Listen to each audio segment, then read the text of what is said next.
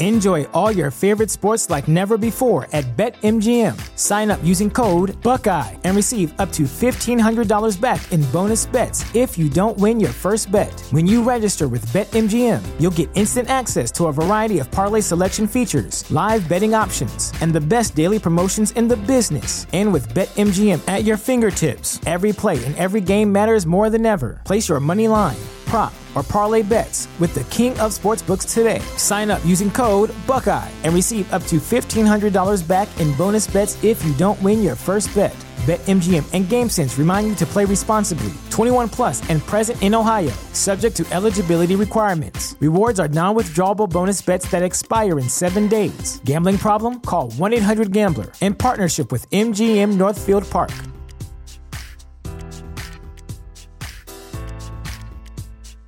Mow, dig, haul, lift. The versatile Kubota BX Series subcompact tractor does it all. Switching attachments is simple, and a smooth hydrostatic transmission makes for easy operation. The Kubota BX Series, rated #1 in durability and owner experience. Talk to your local Kubota dealer today to schedule a demo. Go to KubotaUSA.com for full disclaimer. CEC Turf and Tractor. On the web at CECturfandtractor.com. There'd be a lot of poop in my pants. I've seen a 6-foot alligator go swinging through the air and slam into a tree. These guys are the scientists of the supernatural, lecturers leaving lessons for inquiring laymen. They are applying the scientific method to a world that baffles science. They are the cryptids of the corn. But who else has big black wings and red eyes? Batman. Oh, Mothman. Oh, yeah, Mothman. A great white shark was stolen. Oh, someone stole a shark? I got stuff for you don't even know about. She's a witch. She turned me into a newt. Who knows? Anything could be possible. Anything could be possible. It's really big abduction vibes. Holy moly. It sounds like you were abducted. And it just stood up. I mean, it just like kept going and going. And she goes, what the?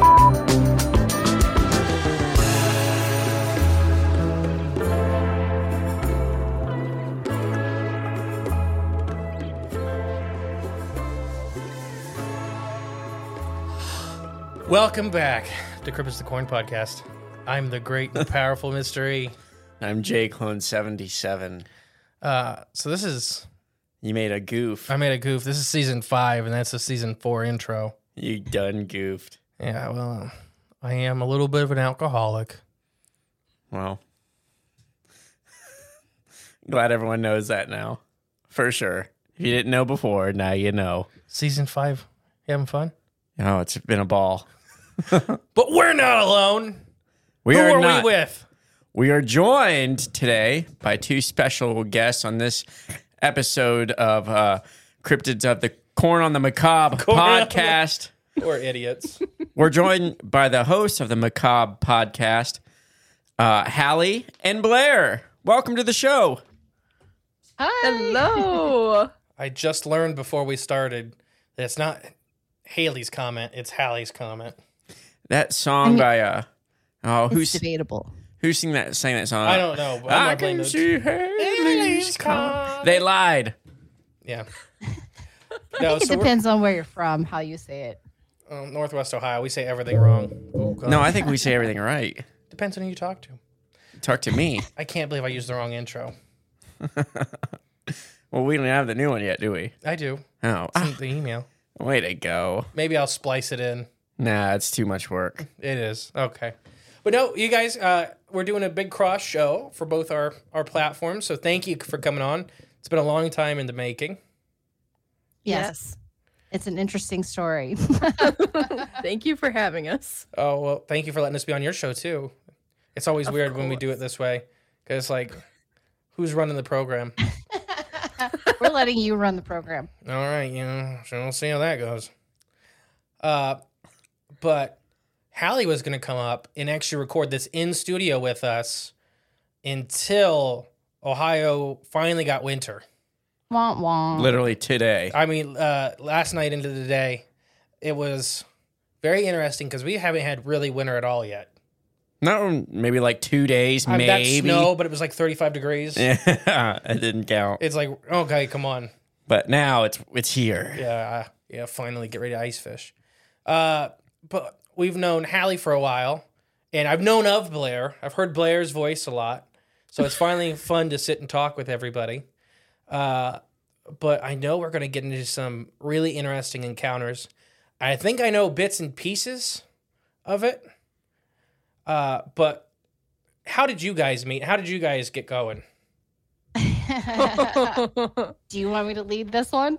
I think you should, because it's kind of funny and it's wild. It is wild. So, funny story. Our listeners still don't know how we actually met. Nope, so this surprise. is the first time they're actually going to hear our origin story. There we go.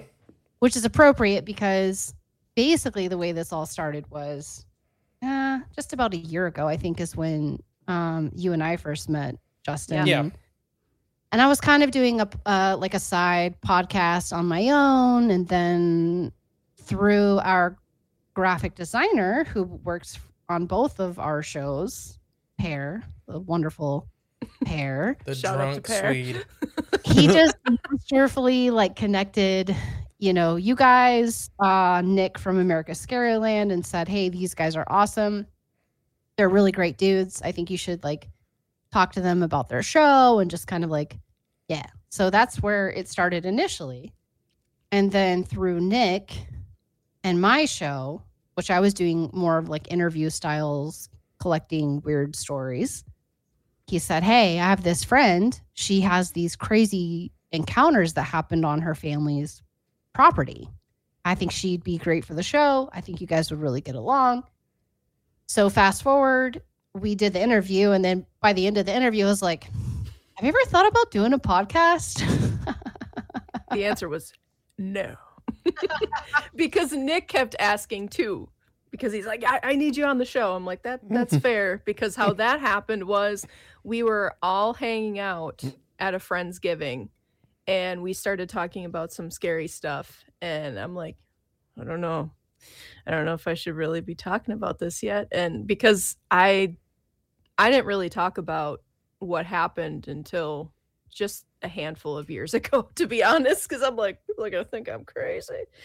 So we started talking about that stuff, and he's like, I need to have you on the show. And I'm like, well, okay, we'll see how it goes. And then that's how it all started. And we were sitting there for another Friendsgiving, and he said, I think I need to get you in touch with this lady. And I was like, This lady. no, this lady.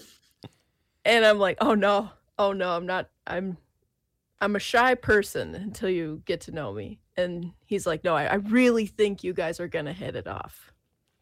It's like star-crossed podcasters when you interview me. So yeah, no, and then we actually just met in person for the first time in November. Oh wow! So we started recording in January of 2023. Yes, and met finally in November.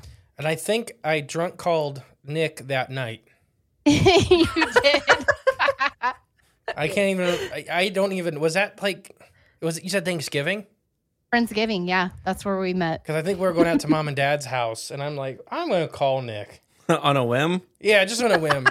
Well, he had texted me that day, and I had gotten into the sauce early. And he's like, yeah, I can't talk a lot right now because you were talking about when you called Nick when Hallie went to Hallie went.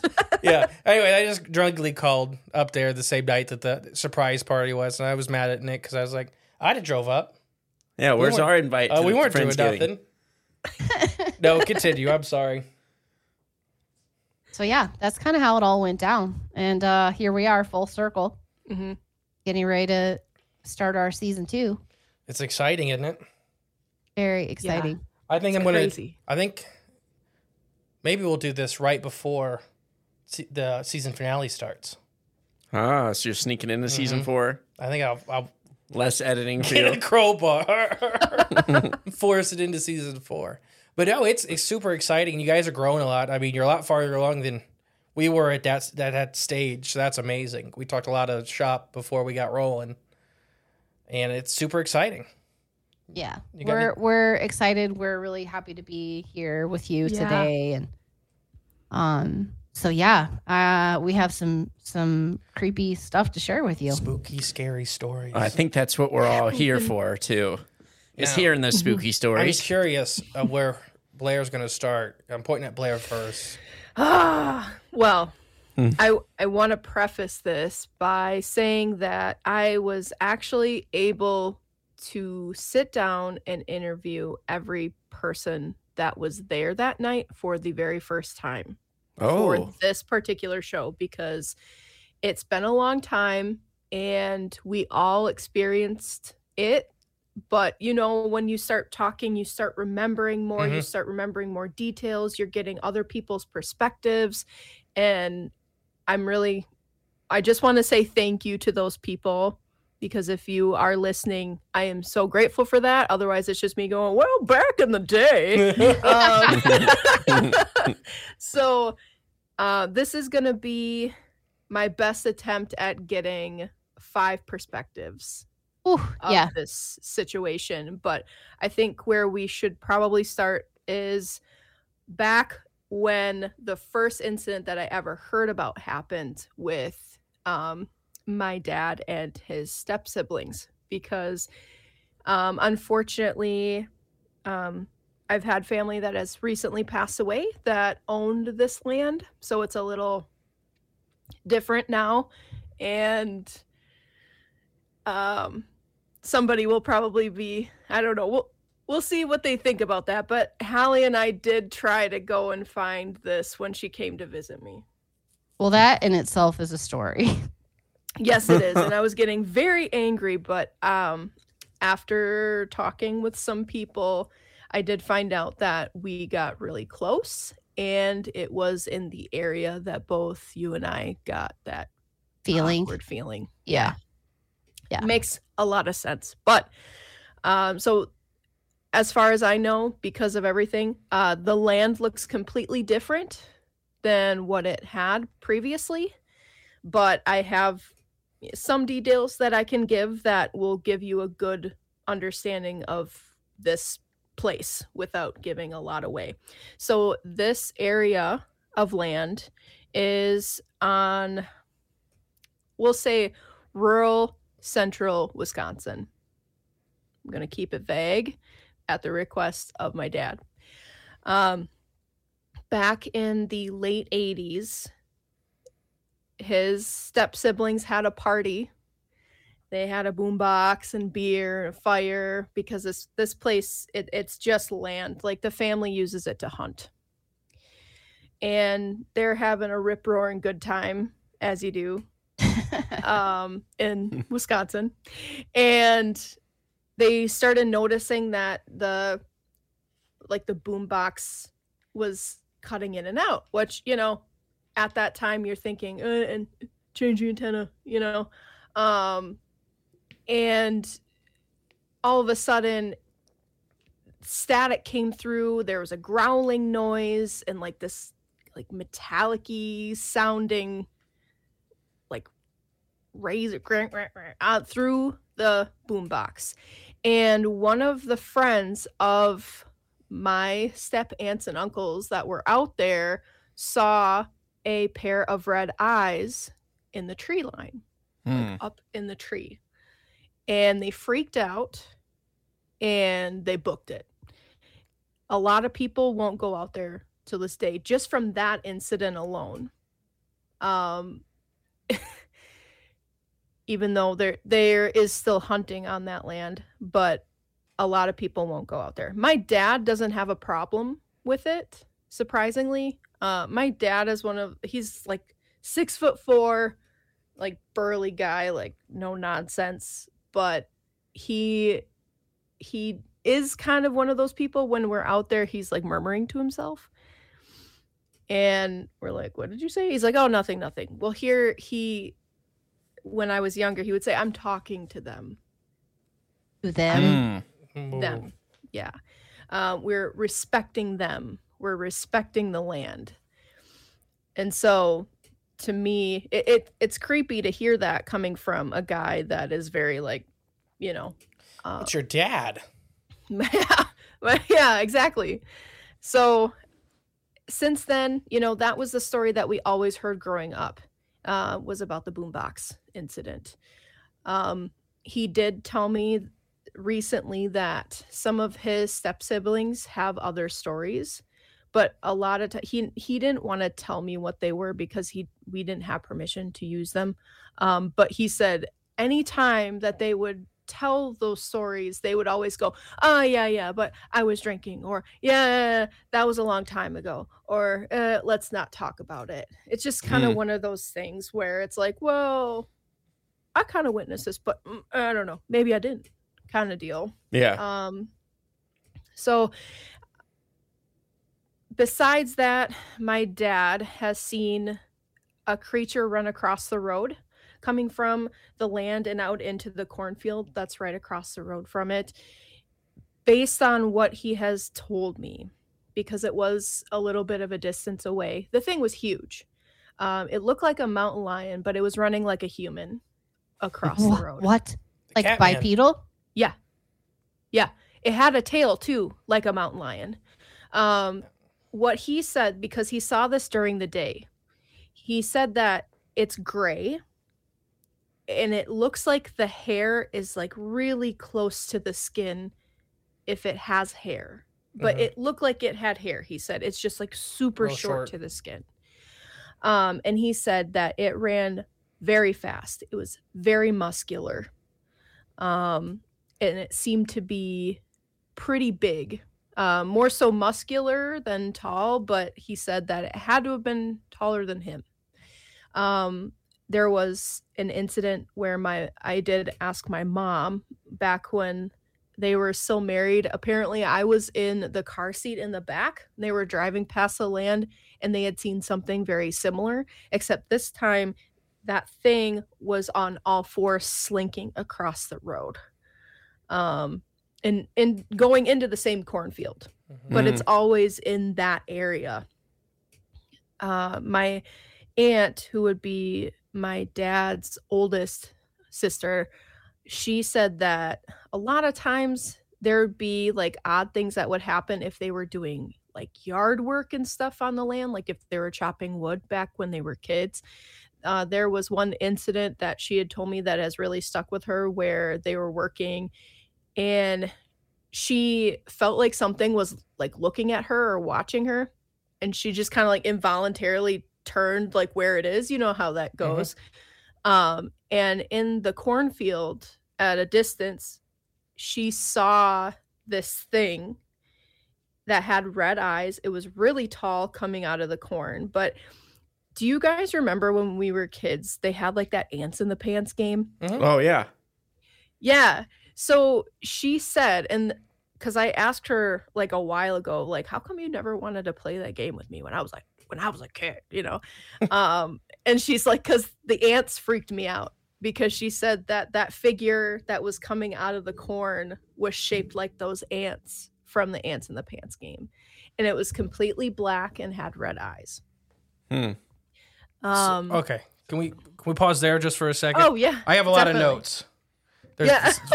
Very interesting. Amazing Questions. so far. Questions. I'm Yeah. sure you have questions. Yeah. Insight. No, so I don't know if you've seen when you're talking about the boombox. I was trying to think because I'm like literally the last week and a half, somebody had just talked to me about this boombox with Bigfoot. They said Bigfoot. You didn't say Bigfoot. No. They said Bigfoot talking through it. Really? And I'm trying to remember, and I was like, oh, it was one of our listeners that just contacted me about that. They said that they were having a party, and this would be, I won't say the state, it's the Midwest. And they were having a party, drinking, having fun. Boombox cut out, and then it sounded like weird metallic voices started coming through it, and then they had What? Bigfoot encounters around. Oh my god. What? Yeah. Very Really? similar. And that's why I was thinking, I'm like, I've just heard this story. And so I was sitting here like, Did she email you? no, it was, no. You know who it was. We'll talk about it off air. Oh, okay. Okay. Yeah, we should. I want to know more. Based on, and we'll kind of, I will definitely tell you what is on the land too. I really honestly don't think that that's what it is. After me and them had talked, we came to that similar conclusion for their thing that happened. But yeah, I don't think that was Bigfoot either for you. Yeah. My next little note, unless you had something about the boombox. That's so No. weird, though. I had one about the gray thing that ran across the road. Yeah, I knew you would. But Catman, do you know there's a lot of Catman sightings here in the U.S.? I've heard about this. That's what Really? I wonder too, because Lot when of you them. said it was more like a mountain lion cougar type thing, like in the silvery gray color, kind of fits. So the Catman's New England, a lot of the sightings, but they're also out west. The real famous sighting was a group of kids that seen a black panther. And this was like 04, 05. It wasn't like super long ago, it's relatively recently. Yeah. And they're walking because it was kind of a rural town. So they'd walk past this field getting back from school. But it was like a town of like 500 people, so, and they seen a black panther. And they're all froze because they're all kind of scared. They were, 12-year-olds. And then they said it stood up like a man and ran away. Ugh. And they panicked and ran. And we'll have to do an episode on that because there's a little bit more to that story because I can't remember which Native American tribe is there, but they actually have legends of a similar creature in that same area. Interesting that you bring that up. Yep. If you find out what tribe, please let me know. Did you? That definitely comes into play here, I think. Blair, were you ever able to pull up, like, how they have the indigenous maps to look at that area to see kind of like what the overlay is on that? Yes. So based on what I was able to find, although I would really like more research on it just because I like to have things that confirm what I'm finding, but without giving too much of the location away, based on the history of how the town around it was founded and what happened, I'm pretty sure that it was the Ojibwa tribe. The Ojibwa? So... but that could be wrong. We actually have a lot of Native American listeners, and I'll tell you what, they could probably complain the least in I don't think I've ever had a complaint from them. Corrections, but I appreciate it. So any of our Native American listeners, if you have any inclination on these topics, please email in Cribs Yes. podcast. We'd love to hear that. gmail.com. Yeah, I would greatly appreciate that because after you have an experience, it's just weird because you want to know about what the F just happened. Always trying to rationalize and try to find and not only that, but like, as you get into your story further, there's going to be more stuff that you're going to be like, okay. There's a lot of tie-ins with American Indians with reference on what I heard and things that are on the land. So we come to the part of the story where I'm going to tell you, which you're probably like, I'm not surprised at all, but there is a burial mound on this land. And it sits in kind of not the valley, because it's not a valley, but it's on the bottom section of the land because it actually part of the land has a ridge to it. Okay. Which is going to come into play later. My dad, and honestly, he hasn't done a lot of research or anything like that. And the tribes that were there hundreds of years ago, he thinks that possibly because there's one section on the ridge that's more flat than the rest of the land. And he thinks that perhaps, we both could be very wrong on this, but he thinks that it could have been an area for gathering or for ritual. Sure. From, like, for example, Serpent's Mound is built on an uplifted ridge overlooking the rest, so a lot of these spiritually significant areas were built in areas of overlook. So you have that kind of situation. That would make sense to me. And the U.S. systematically destroyed so many burial mounds so fast that there could be a whole complex there, and there's one left. I know, for example, Wisconsin, do you know the Dragonback Mound? Yeah. Yeah, so that's the largest standing mound in the country. And the only reason it survived was because people just thought it was a hill. Yep. It was big enough to be mistaken for a hill, and then they started flying over it, and it looks like a big dragon. Yep. And then you had something to say about the Catman, didn't you? Oh yeah, I was just gonna say, are you sure it just wasn't a furry? I mean, it is Wisconsin. Why is he running so fast? I mean, Why is he going in the car? He's late. I know There's a for- convention. He's late for it. it wasn't. I thought you were going to talk about your big white thing that ran in front of the road. I mean, it was similar, kind of, but I was just so far away, but I had a similar experience where I seen something white run across the road, about a half a mile in front of me, and when I got it, when it's like that far away, and you're like, what is that? You thought it was his dog. I thought it was my dog at first because I was looking for my dog. Yeah. But then as I was coming closer to the spot, I realized there's no way that was my The size dog. of a polar bear. It was just, it was too tall and had long legs like a deer and it was just shaggy long fur. And I was like, it's definitely not was my. Was it running on all fours? Yes. Well, could you see legs? Yeah, I saw Okay. Could see the legs come down. But it just couldn't make heads or tails of what it was at all. It was just weird. Mm-hmm. And then, by the time I got to the area where it crossed the road, there was nothing there because it went into an empty field and there was just nothing there in the field. It was odd. The ghost of a polar bear. That's weird. Yeah. Sorry, Blair. Continue.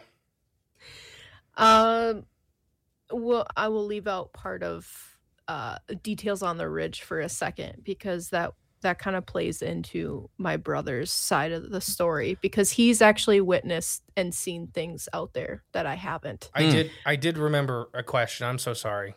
No, go for it. There was a lot there. Who had seen the ant in the pants creature? My aunt. And oh, I guess the soundboard's too far away. Hey, there's I hit the button. Ant. Your aunt's seen the giant ant, but they don't really. The ants in the pants don't look like ants. No, they look very weird. Yeah. So something was on its head for sure, but she again didn't go into a lot of detail. Right. And from some of these accounts of whatever big dark figure with the red eyes is, most of the time when it's seen, it's almost like a shadow, like you can see through it. Which I am gonna come out and say I haven't seen anything. All of my experiences were audio. My brother has though, which we could go into his side and then. Yeah, sorry, I keep interrupting you. You continue however you want to. No, you're totally fine. Interrupt, it's okay. I'll tell his thing before we get into the shared experience. So my brother is younger than me by 5 years, and he was pretty young when my dad kind of, talked to him about how, things are out here and we just need to respect the place. We need to keep it clean.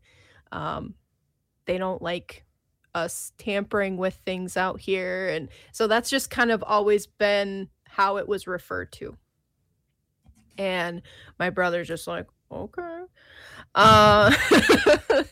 So my dad had told him one night that when he was out there with him that, you should go over the ridge here and, just come up over this hill by the mound and just sit with no flashlight and just introduce yourself.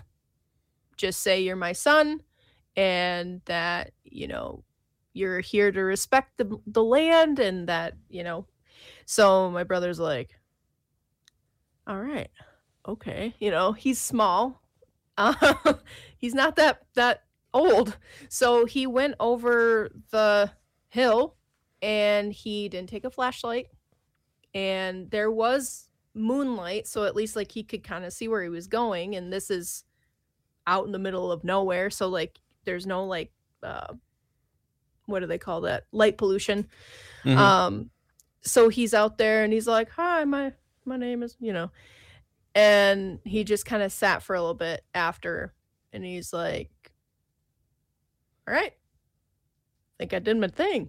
And he turned to come back towards the fire where my dad was, and he saw this huge what he thought looked like a white stag. And he said that it made absolutely no noise, which he didn't know how it was possible. And he didn't even know how it was possible for this stag to hold this gigantic rack on his head, basically. It just did not physically make sense. And it was looking at him. And what he told me before was, he said that it almost looked like it was like blind, but he couldn't really tell in the dark. But after like talking to him a little bit more about it, he said, I think that it wasn't like blind. I don't think it had eyes, but I know that it was looking at me, because he said the sockets were hollowed out. Oh, Ugh, gross. that's Yeah. And he said that it was only illuminated by the moonlight. So he really couldn't get a really good detail on it. But he said the thing was massive, and it just kind of like started walking a little bit, not towards him, but it was looking at him and like walking in another direction. And he kind of like looked over to the sides and then looked back, and the thing was gone. And there was no way that it could have gone anywhere, you know, without him being able to see it. And so when he came back to the fire, my dad's like, hey, you know, so my dad said, hey, did you hear or see anything? And he said, yeah, I did. So he told my dad what he had seen, and my dad kind of said, okay. He said, that's something out here. He said that might be a good sign. Apparently when my dad was younger and he had done the same thing, he saw a doe that was similar to that. My dad is pretty vague with some of the things, and I know there are stories that he hasn't told me. I don't know if somebody had told him to do the same thing, like he had told my brother to do that, or if he just decided that was something he was going to try when he was younger over the hill. But he had done the exact same thing that my brother had when my dad was younger, and he had seen a doe. Kind of going off of aspects like that, my dad has said that there are signs, if they accept you or not, or like warning signs. A lot of times, if you know you're in an okay spot, you'll hear songbirds. What time of day, it doesn't matter, including in the middle of the night. If you're not accepted, you're gonna know it right away. There's always like this feeling, like a heavier feeling on the land to begin with. But if you're not that welcome, it's gonna make sure you know that you're not welcome. Like there's senses of being watched. There's noises, similar to what was experienced with the radio, which kind of brings us into the incident. So my stepmom was introduced to the land prior to the night of the incident. She did have an incident herself, very small. They went camping, just the two of them out there. My dad had told her, like, hey, I just kind of wanted to let you know that there's some weird things that happen out here. And she was just like, cool. Sure. Well, about like 5 minutes after saying that, my step uncles that have like some like backhoes and cats and stuff out there to do work out there with removing trees and stuff, just have like random stuff sitting around. There's like a camper and like that kind of thing. Well, the backhoe that was there at the time, all of a sudden the lights started coming on it, on and off, on and off. And Dad's like, okay. There's your sign, I guess. So he went to go check it out and stuff, and there was literally nothing wrong with the backhoe or anything. Like there were no wires chewed or anything like that. So take that what you will, but that was what she had experienced. So where this plays in is we're telling my stepsister about this as we're driving to go camping here. And my stepsister is not a believer. And she really honestly thought that my dad was just trying to like pull her leg and like, I don't believe in this stuff. You're just trying to get me. And she was kind of getting frustrated, the fact that we all kept talking about it. And she started like getting, you know, a little bit more enthusiastic about how she doesn't believe. And when we were sitting around the fire, she's like, come at me, ghosties, like kind of just almost egging it on. And so fast forward to that night, we're packing up the fire and we're going to bed, and my dad and my stepmom were going on a walk. So it was just the three of us kids getting into the shared tent. And how it was laid out was my brother was the furthest away from the door, and we were all just like sardined in the line to the dorm. It was my brother, me, my stepsister in the middle, then my stepmom, and then my dad right next to the door. But before they got back, we're just laying there talking, and my brother just falls asleep, basically. And I'm like, well, okay, he is a sleeper. But I was like, okay, dude, okay. So my stepsister and I are talking, and suddenly I start hearing songbirds. And I'm like, okay, I might just be doing this to myself. So we start talking again and stuff, and my stepsister's like, do you hear something? Like birds? And I'm like, oh, okay, you hear that too? That's great. So she started getting a little bit more nervous. My dad and my stepmom come back from their walk, and my stepsisters are like, Mom, do you hear that? Do you hear that? And she was talking about like how we both heard it, and my dad's like, yep. He said, that's okay. Just go to sleep. That's a good thing. Well, before I went to sleep, and this is going to come back with my brother as well, but I wear glasses, and so I thought maybe it was just my eyes. But when we talked about it, I'm glad that he saw it too, because I don't know if anybody else saw it or if they were paying attention to it. My stepsister didn't say, but at the top of the tent, like where the vent would be, it looked like a cloud of gnats, like gnats that you would walk through. Okay. A big cloud. No noise, just like gnats don't really make noise. That's how it started. My brother also remembers seeing them before he went to sleep. And he said that he remembered wanting to get up to take care of the problem before falling asleep, but he just like passed out. So it started like that. We went to sleep, and when I woke up next, I heard running around the tent. And I'm talking like somebody was taking laps around the freaking tent, like so close, if they tripped, they were falling into the tent. Wow. And I mean, it was consistent, but it didn't sound like anything big or small. Like it sounded like an actual person on two legs running around the tent. And I didn't see any shadows or anything like that. I was still hearing like the forest noises of like critters and frogs and insects and stuff like that. But I didn't hear the songbirds anymore. And when I looked up at the top of the tent, that cloud of gnats was now darker and coming together like a mass of something. And I went to sleep again. I don't know how, but I did.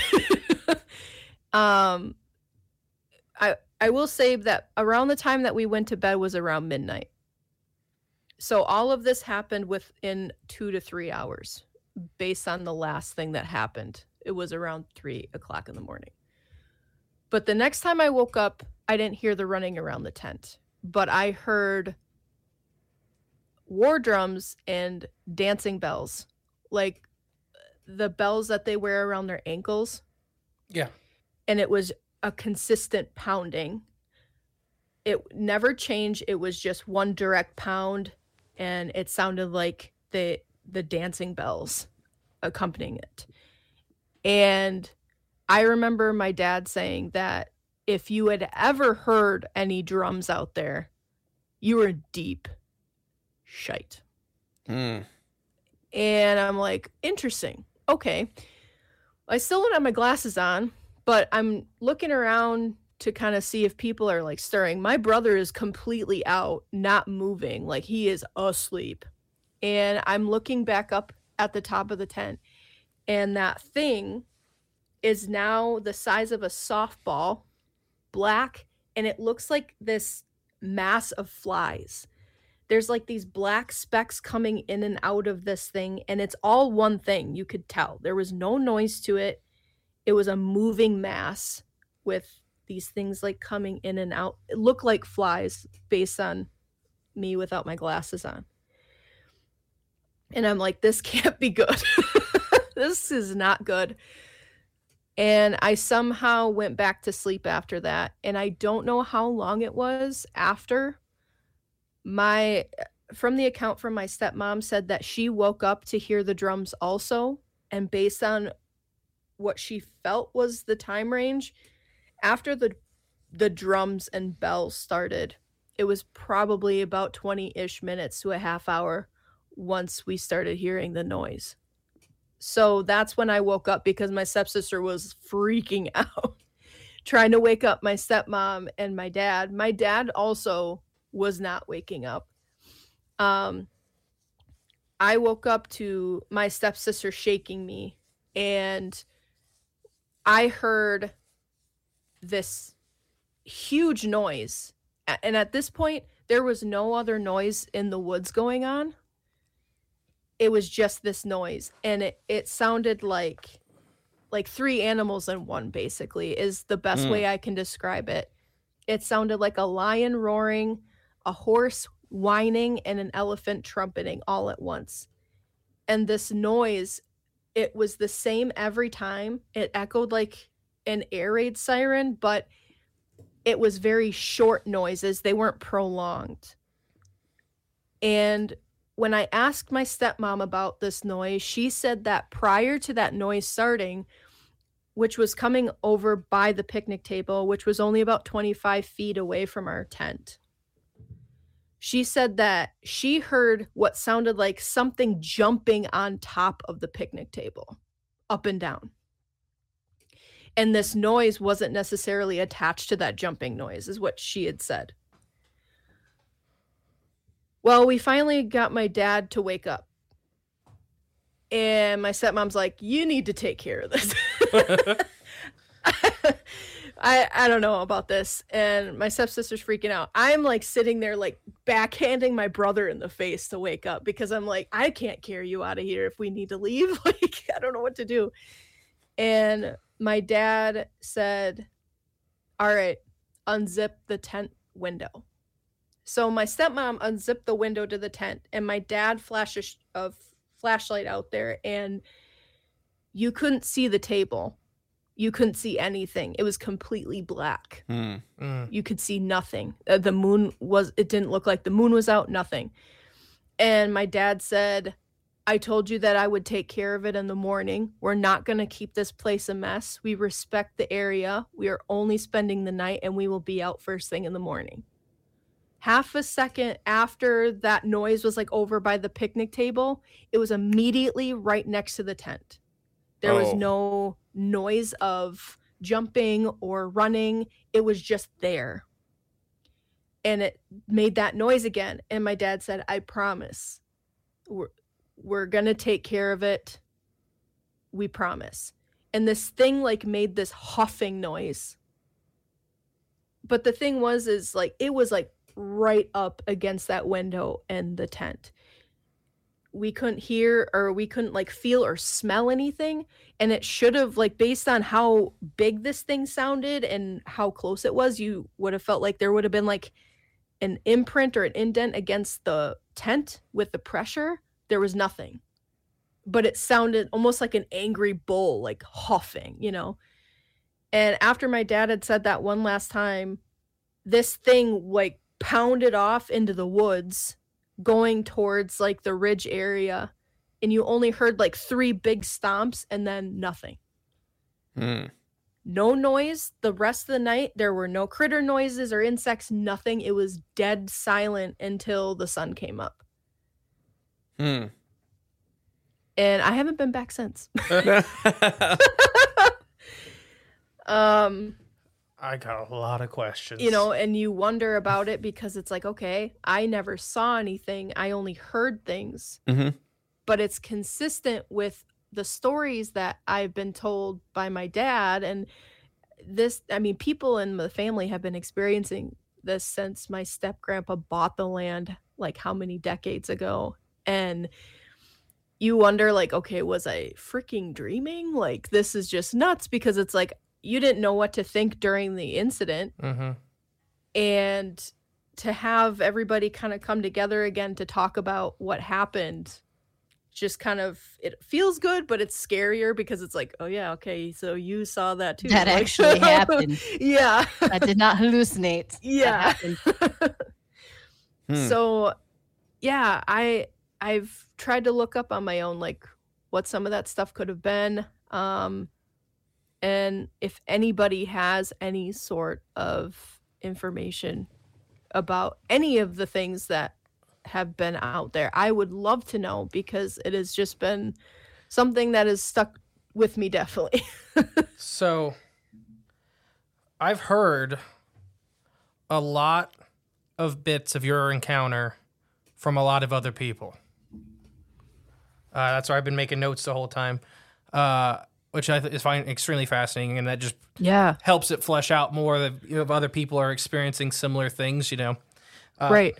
For example, I just the 3 voices at one time has been reported with Sasquatch. Oh shit! Our buddy Scott Nelson, when he'd analyzed some of the original Sierra sounds and other stuff. Anybody didn't know who Scott Nelson is? I always call him Scott T. Nelson, but it's not. Scott Nelson's the guy who worked for the Navy that was a linguist and analyzes Sierra sounds. He's a good buddy of ours. Yeah. And they found some Bigfoot calls, or what people say are Bigfoot calls, that have the ability to produce. It's almost like they have different sets of vocal cords, the way he was describing it. More complex. So they'll make 3 different sounds. It's like 3 people talking out of one throat. So that's where you get that layered sound. Yeah. That was an interesting thing. So the massive Enjoy all your favorite sports like never before at BetMGM. Sign up using code Buckeye and receive up to $1,500 back in bonus bets if you don't win your first bet. When you register with BetMGM, you'll get instant access to a variety of parlay selection features, live betting options, and the best daily promotions in the business. And with BetMGM at your fingertips, every play and every game matters more than ever. Place your money line, prop, or parlay bets with the king of sportsbooks today. Sign up using code Buckeye and receive up to $1,500 back in bonus bets if you don't win your first bet. BetMGM and GameSense remind you to play responsibly. 21 plus and present in Ohio, subject to eligibility requirements. Rewards are non-withdrawable bonus bets that expire in 7 days. Gambling problem? Call 1-800-GAMBLER. In partnership with MGM Northfield Park.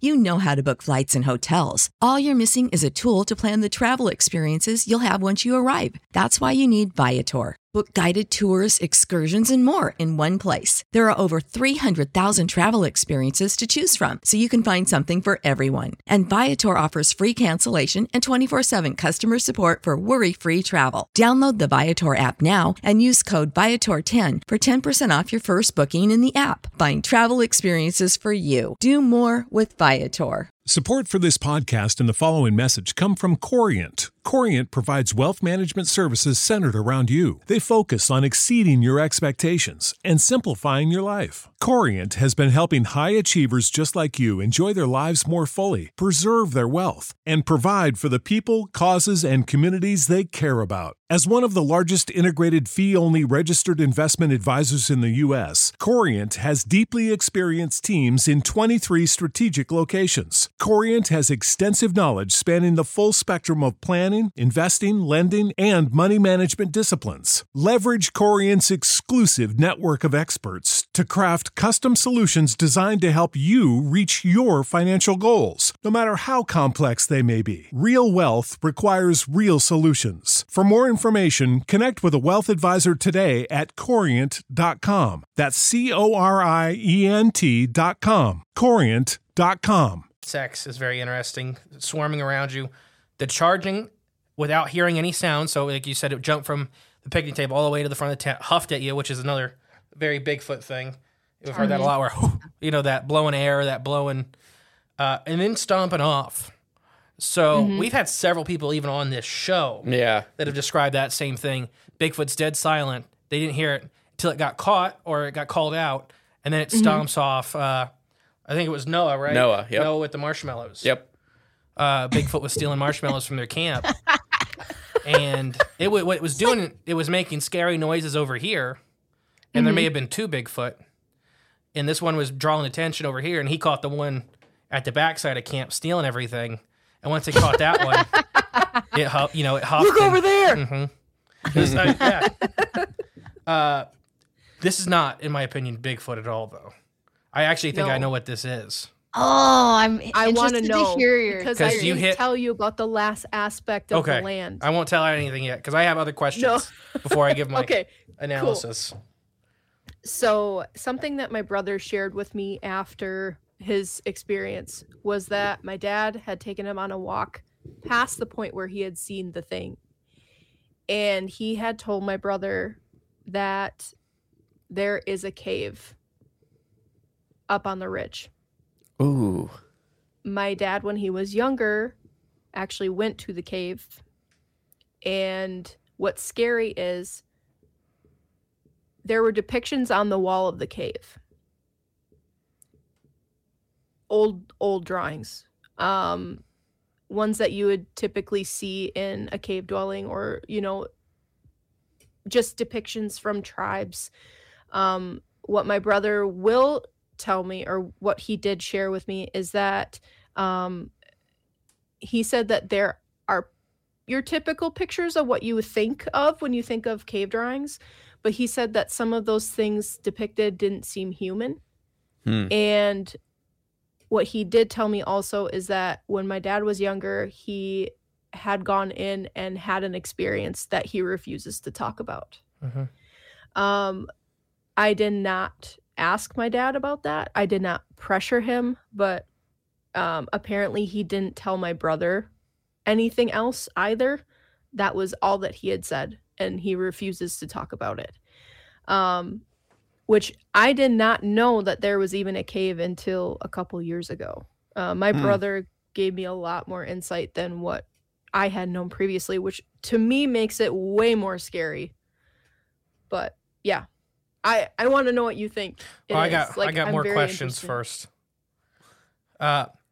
So my first question is, do you personally feel it's one phenomena representing in many different ways? I kind of do. Yeah. We talked about that. Yeah. When we did our initial interview. That's the feeling I got. Is that it's all one thing or one group of things that is representing itself in a myriad of different ways. Different ways. And I'm it's so glad. definitely intelligent. Oh, it's very intelligent. It knows. And angry. Now, more so when there's changes being made. Disrespect. Yeah. My dad had straight up said, he goes, there will be obviously times that you're out there and absolutely nothing happens. But he said there seems to be a pattern with it, that any time that they would chop wood or any time that there would be some cosmetic change, that something would show up in one way. So what do you, I think you may have alluded to this a little bit earlier. Do you think this is some Native American ghost? Is that kind of what your thought was?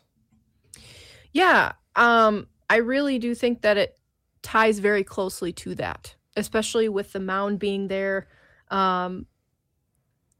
With the sounds that I heard, it makes sense that that's what is playing there. So what makes you think personally that it's a Native American mound?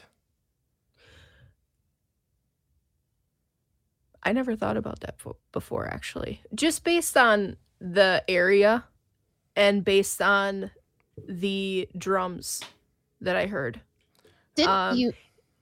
Blair, didn't you say when we did the original interview that there was like in the mound itself that there was like a hole, like an opening? Mm-hmm. I know what this is.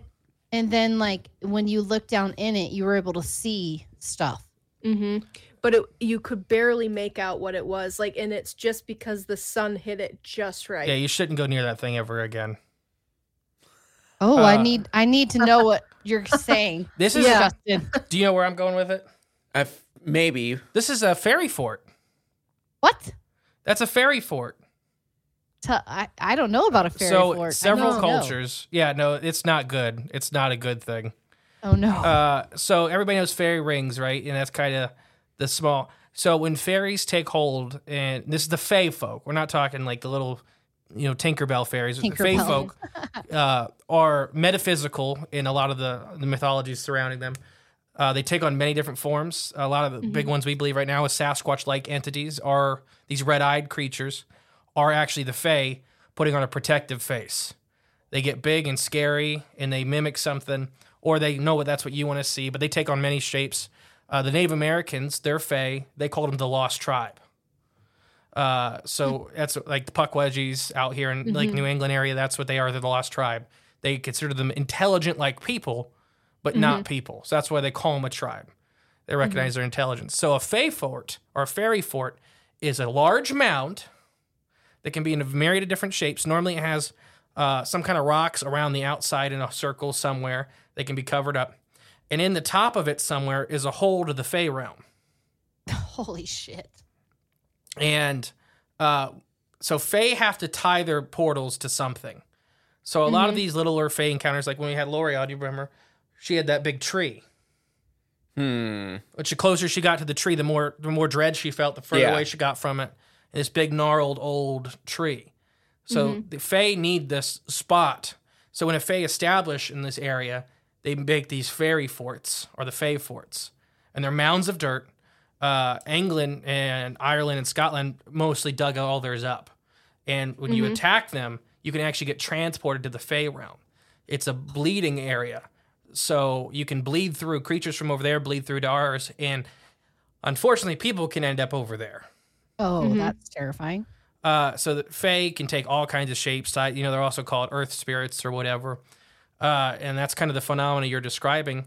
The white stag is a big thing in Ireland and Scotland. So that's a form they take often. Well, I find that really interesting that you brought that up because around the mound, there's actually these plants that don't grow up; they grow out. So it's like a circle. Like they can't even grow up. Yeah, these plants are meant to grow up, but they grow out instead. It's like they can't grow up. The feelings you guys get too, these overall big feelings, and the fae can put you to sleep. That's a known thing across the world. And I'm not talking, our listeners know, but I'm not talking European fae. Almost every major culture or country on the planet has a very similar set of legends around the fae. Africa has their own fae. North America, we're talking about the Native Americans with their fae. Fae is just a word that we choose to use to describe these beings. But fae mounds are extremely scary to be around.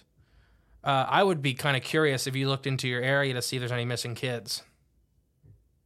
I don't think so. Not that I've heard of, but I could research to that. Further back, yeah. I wonder further back. Because everywhere around the land is already just processed farmland. Yep. So much farmland. So much farmland. I mean, well, Hallie, because we drove and drove and drove and drove and drove. Yeah. So it could be the last stronghold. So with Lori's encounter, there was just this little woods in the middle of her city. And it was the only part of old growth forest that they had anywhere for hundreds of miles. And it was probably the last little bit. And they put in a new bridge, and the fae activity went wild, and it went super oppressive. It went super crazy because they were changing a bridge in there. So I think and they manifest as insects, and they manifest as great, big, huge, powerful things. And the red eyes is definitely an attribute we attribute to the fae. Mm-hmm. And puckwudgies are, they're hard to deal with because they can be, even when they're nice, they can be extremely dangerous to be around. Mm-hmm. Because their jokes may result in your death. Oh my God. Because they don't they have a whole different mindset with how death and life works. Mm-hmm. So like puckwudgies are generally, some of the stories are generally spoken about with them not being, mean, but they'll lead you off a cliff for the hell of it. Yeah. Because they think it's funny. So that's interesting. So I don't know a lot about this phenomenon. So they have the ability to, it's not really like shapeshift necessarily, They but like they present themselves. Think of them kind of as open energy. Okay. And they put so on they can just like manifest in whatever form. They put on a mask for you to interact with them. So a lot of these Bigfoot-like entities that people describe, the paranormal Sasquatch, these big red eyes things. So we have a buddy that is a Bigfoot researcher. He had this happen once, to where he was following a Bigfoot with red eyes, and it walked off a cliff like a cartoon. Oh my God! But he knew there's a cliff, and he's following it with the headlights, and he can see the silhouette and the big eyes, and it's walking like it's a person, but it just goes right off the cliff into nothing, into air. It doesn't fall or nothing. Just continued on, like And Indiana Jones style. Well, he was feeling like it was trying to lead him off the cliff. Because you're following me, follow me. And he's like, no, I know there's a cliff right there. And so because he was a big flesh and blood guy until that happened. So they can put on multitudes of faces. It really depends on their mood. So the Fae are extremely hard to understand. They're intelligent, but they have a different mindset than humans. It's kind of halfway between, I would say, kind of like a computer and us. Okay. They're very, it's hard to kind of describe because they're very foreign. They're very alien in their thought process. And we personally, think a lot of the Fae is actually the manifestation of mushrooms. So that's mushrooms are hyper intelligent creatures. Right. They're ancient. They're before plants and animals. They're the ancestor of both. They make mycelium hive networks. They're actually integrating mushrooms into computer chips right now because they transfer data faster than any electronics. Right. And there's actually there's a mushroom church that just popped up. Yeah, that's weird. I saw that. And then they make the Fae rings. Do you know that? Fairy rings you see are actually mushrooms underground making them. And we think it's something basically like a miniature hadron collider where they're gaining energy in this circular motion because nobody can explain why they really do this, why they make the circles. So we think it's their way of trying to interact with the 3D world from their 2D world, essentially. And mushrooms essentially will cut off whole chunks of their body if it inconveniences them. So all these jokes that the Fae do where you have bodily harm, it's still kind of funny to them because they're not as attached to any given part of their body as we are. It's not that big a deal. So these jokes and they transfer over. It's very interesting. I think you have a Fae fort. I think there's very, very few of them left. I think it was Ireland went through in like the 1800s and systematically dug every one of them up they could find. Wow. And where Paris from, I did not know that. Our good buddy, their version is trolls. But their trolls are very magical too. We have here in America, we have the thought that trolls are big mountain giants and swinging rocks, and they could be some of them. Because fairies or fae aren't small, but the trolls are small, and they actually live in these rock piles called troll houses. So Scandinavia as a whole, purposely they rerouted a highway recently because they found one in the route. Really? A troll house. Wow. Yeah. I didn't know that. Yeah, they rerouted an entire national highway because they found one, crazy. And the government was saying, "No, go ahead, and build it there." And all the workers were like, Nope. Heck no. Yeah. You know what lives in that thing? We knocked that thing over. It's like a beehive. And that's essentially what I believe you have on your property. You have the gateway or the hive. So they are supposed to have a hole in the top of them somewhere. You shouldn't look into it again. I will warn you. Okay. It's not good. I don't know. If you want your show to be really interesting. Yeah. Blair went missing. So what you're saying is that someone probably shouldn't destroy anything on the property or build construction on the property or do anything like that. Probably not a wise If you're going to decision. do that, bring a lot of iron. A lot of iron. Well, like swords and stuff? Pure iron. Oh, okay. Not processed iron, like pig iron. Yeah. No, it's just swinging swords in the woods. Did you get that feeling too? Yeah, it's like forest elemental. It's just forest like elemental phase. Yeah. Yeah. That's what I kind of, at this point anyway, before our conversation, I have kind of just thought of over the years of like, this kind of sounds like an elemental of sorts. Just something that is more of a protector of the woods type deal, because obviously it gets pissed off if there is any destruction of trees or, you know, everything from ghost to so for your example is when it was swirling around the tent, essentially that black fog, when we did our fan. Well, it wasn't swirling. It was like a dome staying put at the top of the tent. No, I'm talking when your dad took the flashlight and looked out and you couldn't see the table. Oh, yeah. It was completely black. There was nothing. Yeah. So it's like encapsulates you. Like they dropped a veil. Yeah. So that's what I thought too. Like it was like you were actually looking into a different realm. Like for some reason you were in that bubble. So it was one of the smokestack rocks when we did our original Fae episode a long time ago, Fae in North America, where a lady witnessed small creatures kind of described like puckwedgies, and they started forming this tornado and actually covering up the smoke rock, and the smoke rock disappeared. And she went in town, told everybody thought she was crazy until one of the doctors went out and he seen them too. And then the whole town went out and seen the phenomena. And they were, whatever they were doing, you couldn't see inside to see the rock. They like covered the rock until they were done, and then they went away. Weird. So all aspects, if you start looking in with fae or fairies or forest elementals like that, pretty much every aspect of your encounters can be found in those encounters from other people in folklore. And that's the guy who I just was talking about earlier with the boombox. After me and him talked, that's what I thought was happening on his property as well as the fae. Interesting. That is interesting. And talking to them, here's the weird thing. You never give them your name. You never introduce yourself.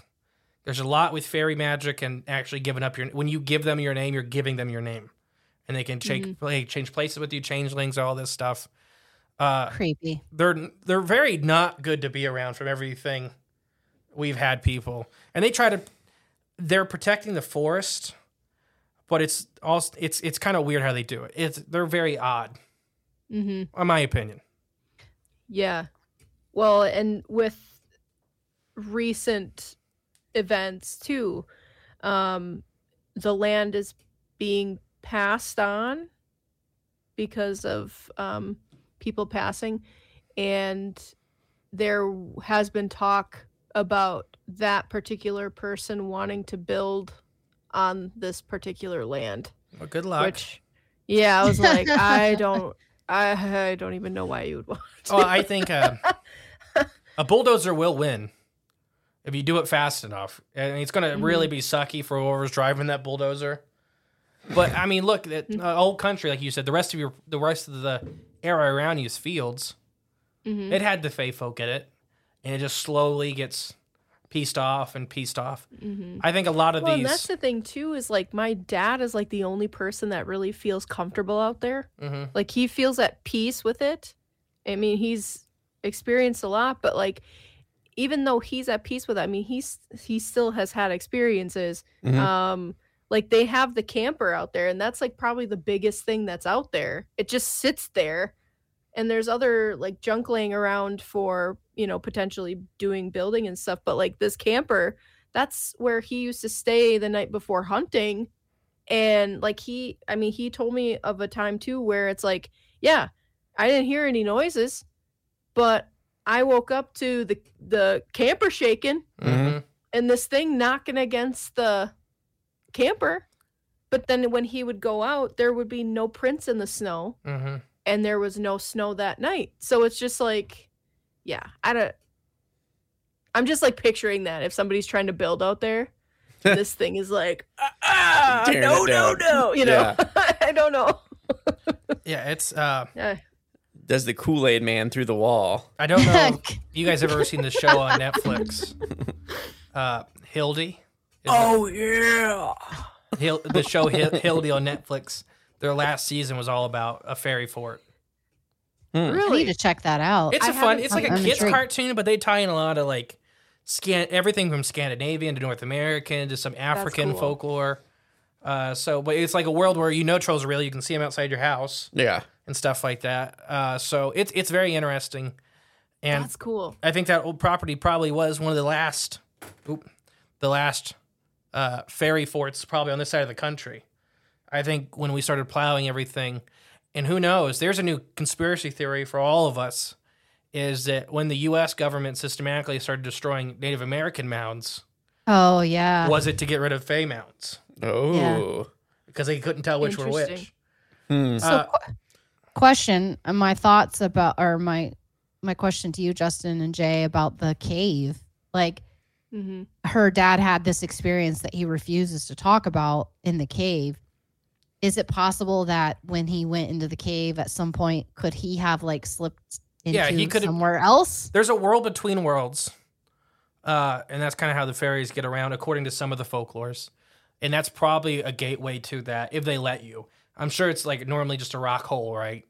But if they want you to walk through the door, they can open the door for you. Could you imagine? I don't think he went the full way, neither did your brother.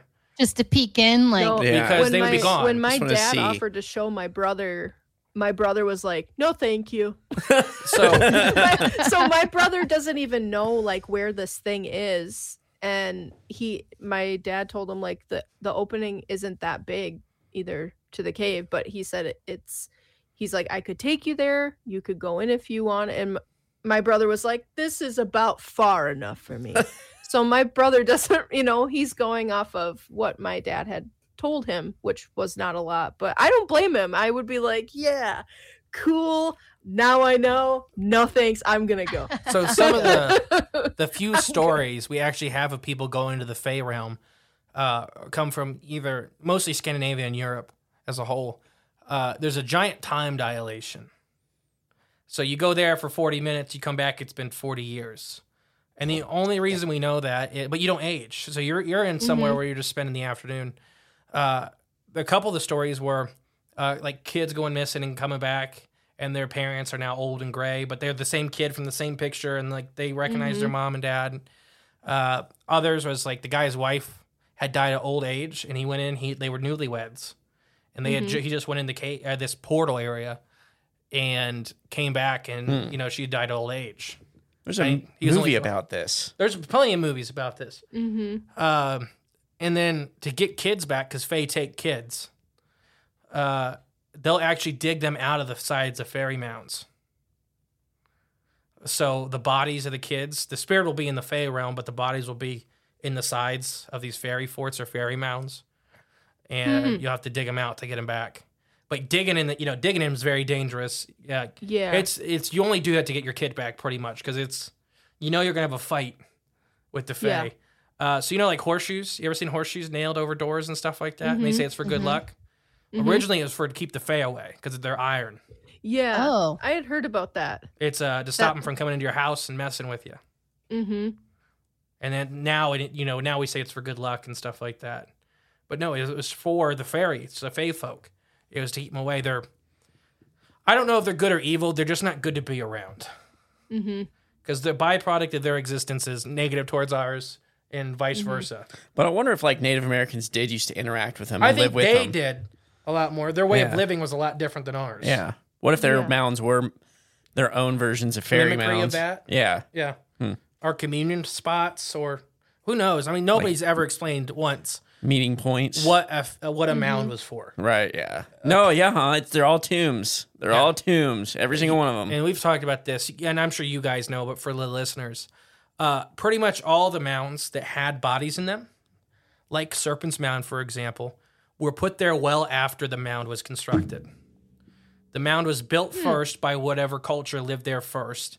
Then decades, centuries, or millennia later, a new culture moves in and finds this really cool thing, and they start burying their chiefs or whatever in it. So, I didn't know that. Yeah, I and didn't either. A cool thing what they've done. Serpent's Mound is actually not real anymore. A lot of people don't realize that. They dug it all up and rebuilt it. So the one you go see is not even the same thing that was originally there. But we've done a few mounds that still exist. We did pollen analysis. So you can tell what year stuff was built. So like some of them, the bodies are like 500 or 1,000 years younger than the mound itself. Damn. So the mound was there. weird. The culture probably died out. And then these new guys moved in and are like, really cool things. And then the only reason we know about all the mounts in Ohio. So Ohio destroyed, for example, because Ohio had probably out of the most mounds of any state in the country. Not a lot. Because it was the transition of several large waterways, big meeting point for the mountain tribes and the prairie tribes. It was just this kind of really big meeting area, just where the way it's central, Yeah. I think it was in the year of, and everybody at home, I may get these dates a little off, but it's rough. Ohio, it was like from 1908 to like 1911. It was a 3-year period. And they destroyed 8,000 mounds in Ohio in 3 years. Wow. The That's government crazy. did. And the only reason we know about the 8,000, they probably destroyed more, is one farmer, and you can buy his book. He went out and measured and mapped every one of them before they were destroying as fast as he could. Yes, or as many as he could. As many as he could. As many as he could. He went and measured them, mapped them, drew them, and then would go to the next one because they were just plowing them for fields. Is what so he documented, I think, like 8,000 of them.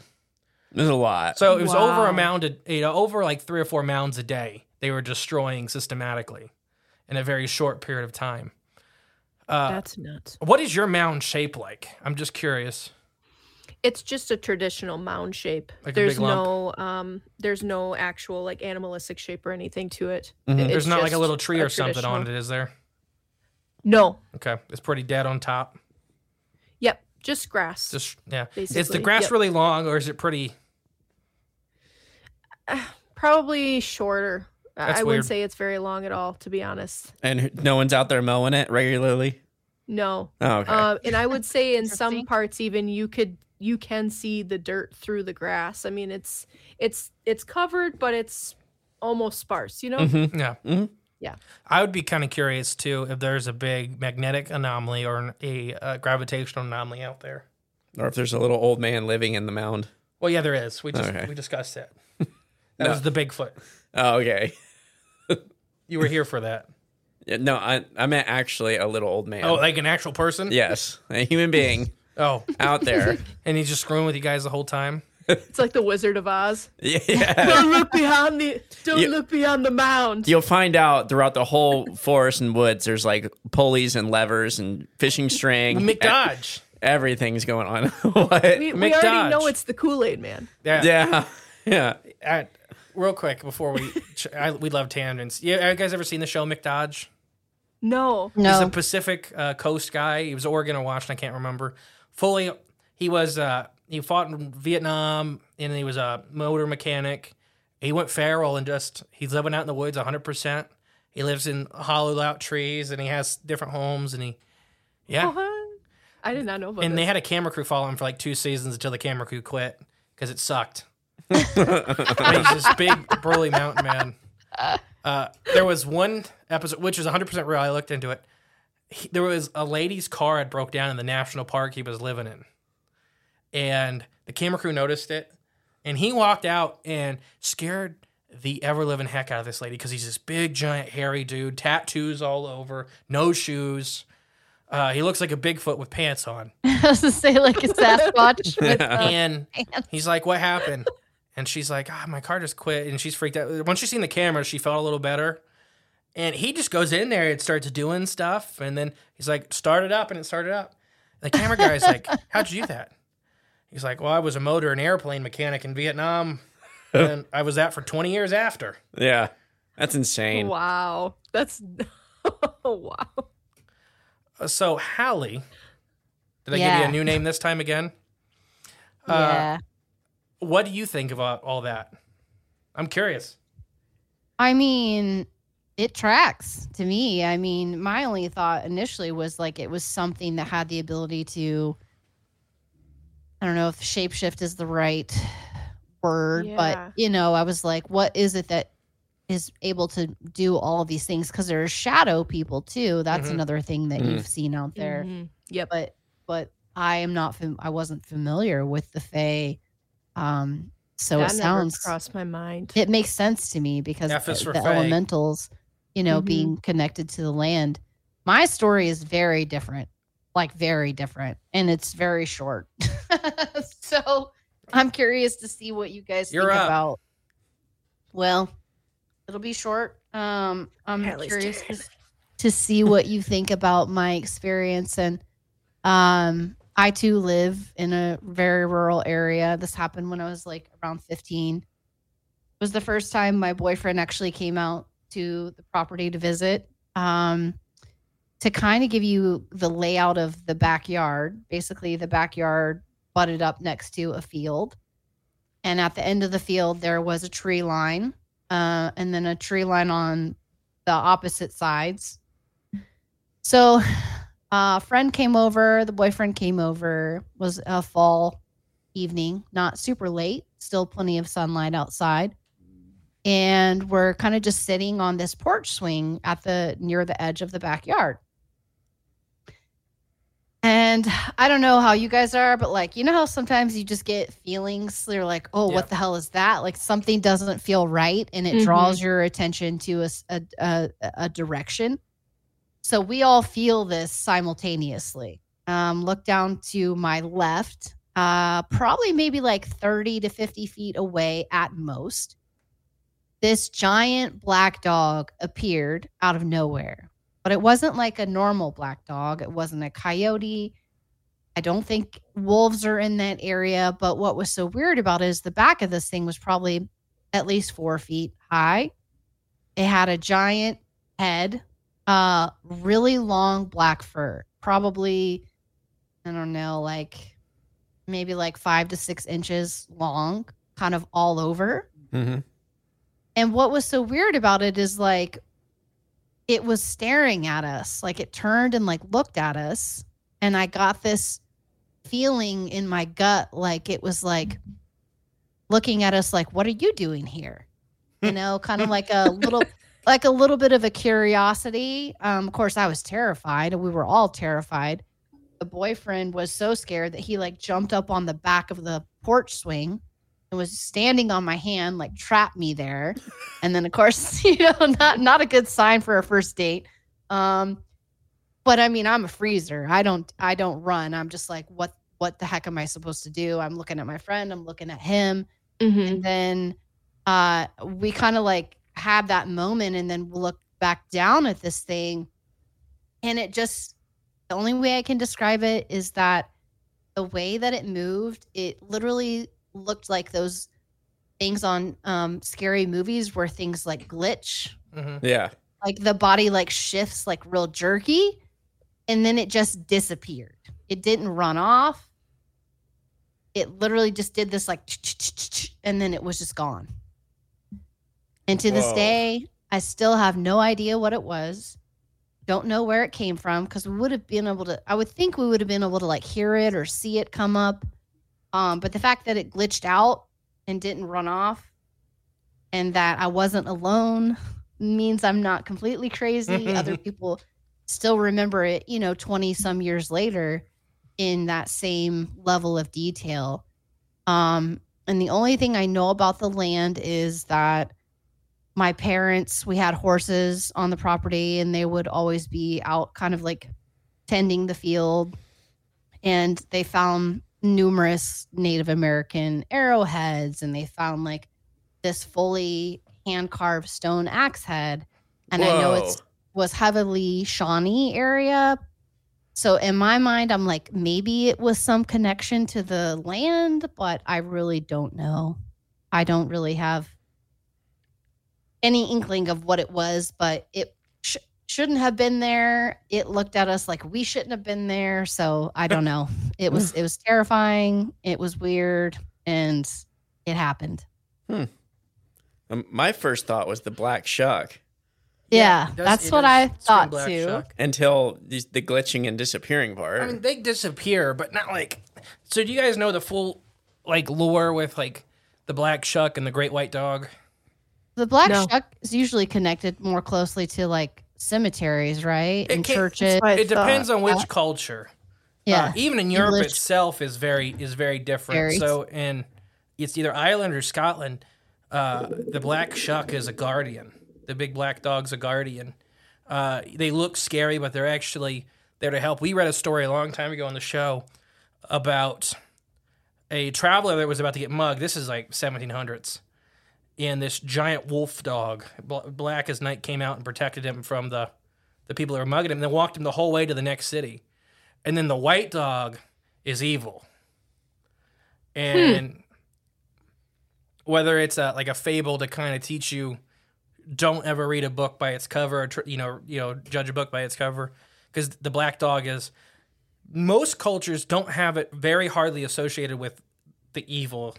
A lot of the European, it's good, or it's around with death and stuff like that. But it could be the same thing with the angel of death or the Grim Reaper. It's not there to take your loved one. It's just there to walk them to the next place. It's nice to have somebody walk you. But the glitching out thing, maybe very similar to like a lot of the Point Pleasant stuff with like Mothman. That we always call him the international trash panda. Like it's a canid that is out of time. It could have been a dire wolf, and it was itself experiencing a time shift. Yeah, and you just happen to land on your property for a minute. And it's like, oh, what's that over there? This is not good. Yeah, I mean that was kind of my impression of the experience is. Just because of the feeling that I got when it was looking at us, like, it wasn't like snarling or menacing or anything like that. It was more like, that's weird. Like, what are you doing here? And I'm like, what are you doing here? It wasn't a hyena though, right? What's that? Wasn't a hyena though, right? No. Just had to ask. Now you've seen a brown hyena, right? Not just a spotted. Okay, with the big shaggy mane and the big long fur. Okay. Yeah, just the glitching in itself to me kind of read as interdimensional. Yeah, definitely. You said the head was that. Did you feel the head was oversized? It did seem oversized. Yeah. Yeah. I'm going interdimensional. It's probably some Project Bluebeam stuff. I don't know. Oh, and a side note, that area has some pretty interesting stuff going on. I mean, we also had like spirit activity on the property, and then my mom ended up leaving that property and moving across the street and built a house there. And she has sent me a lot of ring cam footage of their back of the yard and the woods. And there's some pretty interesting stuff that's really tough to explain that's going on out there. So I don't know. There'll be moments where like I'm sitting on the back porch and like, how like a good wind will pick up and it'll move the branches and trees. There'll be sections of the trees where nothing is happening when it should be. I've heard all kinds of like strange noises out there, like the growling. I think I sent you an audio clip of that Blair, of that one thing that one time, and I'm just like, what the hell is that? That was creepy. There have been Bigfoot sightings out there as well. In that same area. Is this southern Indiana? Yeah. Have you ever? You should listen to our episode when David came on. Oh gosh, yeah. Because he's down there too, and really, he's a researcher in the area. It is the weirdest. It's almost as weird as Ohio. Text me the episode name, and I'm definitely I want to hear that. It's probably called David the Paranormal Indiana Extravaganza or something like that. Gosh, we name our stuff the stupidest things. That's late season 1 or early season 2, I think. It was definitely season 2 or 3. It wasn't in season 1 at all. It wasn't season 1. Oh, yeah, that's right. Yeah, the whole time thing has got me thrown off. No, I think it was probably season 3 actually. Might be, yeah. Because that would have been early. That would have been late last year. Yeah, right around Crypticon. Definitely very interesting stories. Yeah. And experiences he had. No, and I think I'm with you with the interdimensional or time slips. We've done a little bit with like time slips of these creatures. Like dire wolves, like they weren't as big as you see them on the Game of Thrones. You couldn't have rode them or something like that. They were still very large, 2 or 3 times the size of a modern day timber wolf, but not like grizzly bear sized. But they had really big heads because they would crack bones of some of these megafauna. So if that's maybe what you're seeing out of time or somewhere interdimensional, we don't know. But the glitch really makes you think of that, where it's and the way the creature reacted too makes you think like this sucks just as much for you as it did for me. Yeah. It's just weird the timing of that, like the fact that I don't know that we all experienced that at the same time, and I don't know, just right place, right time, or wrong place, wrong time, depending on how you want to look at it. Well, I think our electromagnetics of our own body can kind of cause those phenomena to react. Well, and we were teenagers too, so the whole like how there's more like teenagers tend to have more like Angst. poltergeist activity and stuff like that. So that's energy. That's a part, mojo. We produce a lot of energy. And that can make that stuff react, in my opinion. Like portals and even that kind of stuff may react from our electromagnetic signatures. Yeah, I feel very strongly that in that section of land there is a portal, just because of the stuff that I've seen on the ring cam, which I can probably find the video and send that over to you. But it just doesn't make sense. And then there's the one thing, Blair, that I sent you about the thing that was like walking across the backyard and then vanished. That's what I was thinking of. Is that the Gumby thing? Huh? Is that the Gumby thing? I don't know. It was just like a white mass that was probably about 6 feet tall. Yeah. It just moved across the backyard and then it just vanished into the corner. Like a big gelatinous cube or what? No, it was more like a mist, but it was almost human shaped. Human shaped. Wow. Yeah. You should probably Wasn't burn that down video Southern also Indiana. had growling in it? Yeah, there was a growl. There- You yeah, it could was hear a growl noise at the before end it like went. into the ground. Yeah. Yep. Oh, maybe the growl scared it off. Maybe. Yeah, I think you should just it's burn a down weird Southern place, Indiana. for sure. Just burn it all down. Well, I think they're due for a wildfire. Well, the other interesting thing is that property sits right next to Lothry Creek. Okay. So geologically speaking, I'm sure there's some stuff going on that maybe makes it more of an amplifier for, Yeah. some of that Water has a lot of paranormal energy. stuff. Yeah, but that's what we tend to found a lot of the stories focus or there's always a creek or river or something nearby or on the property. Yep. Common occurrence. So yeah, mine's not as crazy and wild as Blair's story, but we bonded over weird stuff. That's how we met and kind of started the show. Bonded over the weird things. Fae folk to teleporting dogs. Yep. That's a good thing to bond over. Yeah. Well, and on the show, we talk about things that are very different. The show that we do is more about where you guys are more like science, biology, and theories and things like that. We talk more about some of the stuff they don't teach you when you're a kid about history and how dark it is and how weird it is. And how sometimes it can be a little funny and karma does exist, and sometimes it is in the best ways. Oh, absolutely. I'll just tell you this. What I learned from U.S. history is don't take free blankets. Oh yeah. Yeah. A whole people annihilated because of blankets. Mm-hmm. We just did an episode on syphilis. We did. So the next episode after this one airs on our show is the season finale. And we get really hard into the Western Native American tribes and just how horrible it was to live out there when the white settlers came. That'll be fun. Yeah. Yeah. Well, I think our listeners would be really into that too. So you have to let us know. It's exciting. We'll put that in the show notes and guide them back to your show. And exciting. Well, we're at an hour and a half. I think this is a good place to end it. It was amazing, guys. Yeah. It was good. This was so awesome. Now, it was fun to hang with you. Tell everybody where to find your stuff, and I'll put all the links in the show notes on our side of it. Okay. Who wants to go? Do you want to go? Do you want me to go? You can go. You can go first. So, as far as finding the podcast, we're called Macabre. You can't miss us. Our logo is like a skeleton sitting on a Shea lounge with a girl So Hang in its lap. pretty easy to find that. But we're on Spotify, Apple, pretty much all the major platforms, iHeartRadio. You can find us. Our website is macabrepod.com. And we do have a private Facebook group currently. Just search Macabre and you'll find us. It's pretty fun. We have a nice little group of dedicated listeners that like to share funny, dark history memes. And they're freaking awesome. Yeah.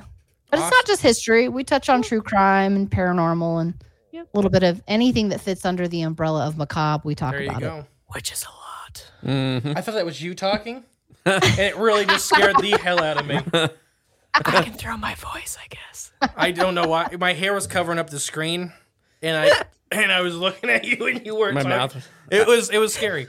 I've been working on my telepathy. Blair and I tend to like almost ruin our microphones pretty much every episode because one of us will start. Yeah. We're also funny, even though it's macabre.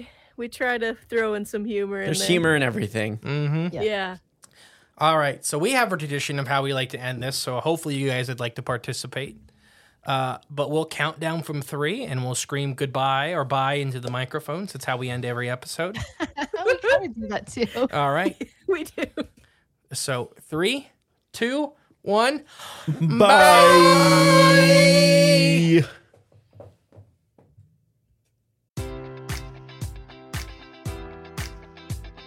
Enjoy all your favorite sports like never before at BetMGM. Sign up using code Buckeye and receive up to $1,500 back in bonus bets if you don't win your first bet. When you register with BetMGM, you'll get instant access to a variety of parlay selection features, live betting options, and the best daily promotions in the business. And with BetMGM at your fingertips, every play and every game matters more than ever. Place your money line, prop, or parlay bets with the king of sportsbooks today. Sign up using code Buckeye and receive up to $1,500 back in bonus bets if you don't win your first bet.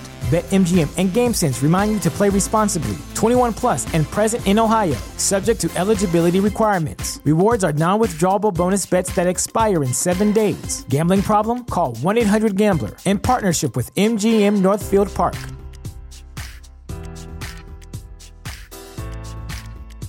Support for this podcast and the following message come from Corient. Corient provides wealth management services centered around you. They focus on exceeding your expectations and simplifying your life. Corient has been helping high achievers just like you enjoy their lives more fully, preserve their wealth, and provide for the people, causes, and communities they care about. As one of the largest integrated fee-only registered investment advisors in the U.S., Corient has deeply experienced teams in 23 strategic locations. Corient has extensive knowledge spanning the full spectrum of planning, investing, lending, and money management disciplines. Leverage Corient's exclusive network of experts to craft custom solutions designed to help you reach your financial goals, no matter how complex they may be. Real wealth requires real solutions. For more information, connect with a wealth advisor today at Corient.com. That's Corient.com. Corient.com.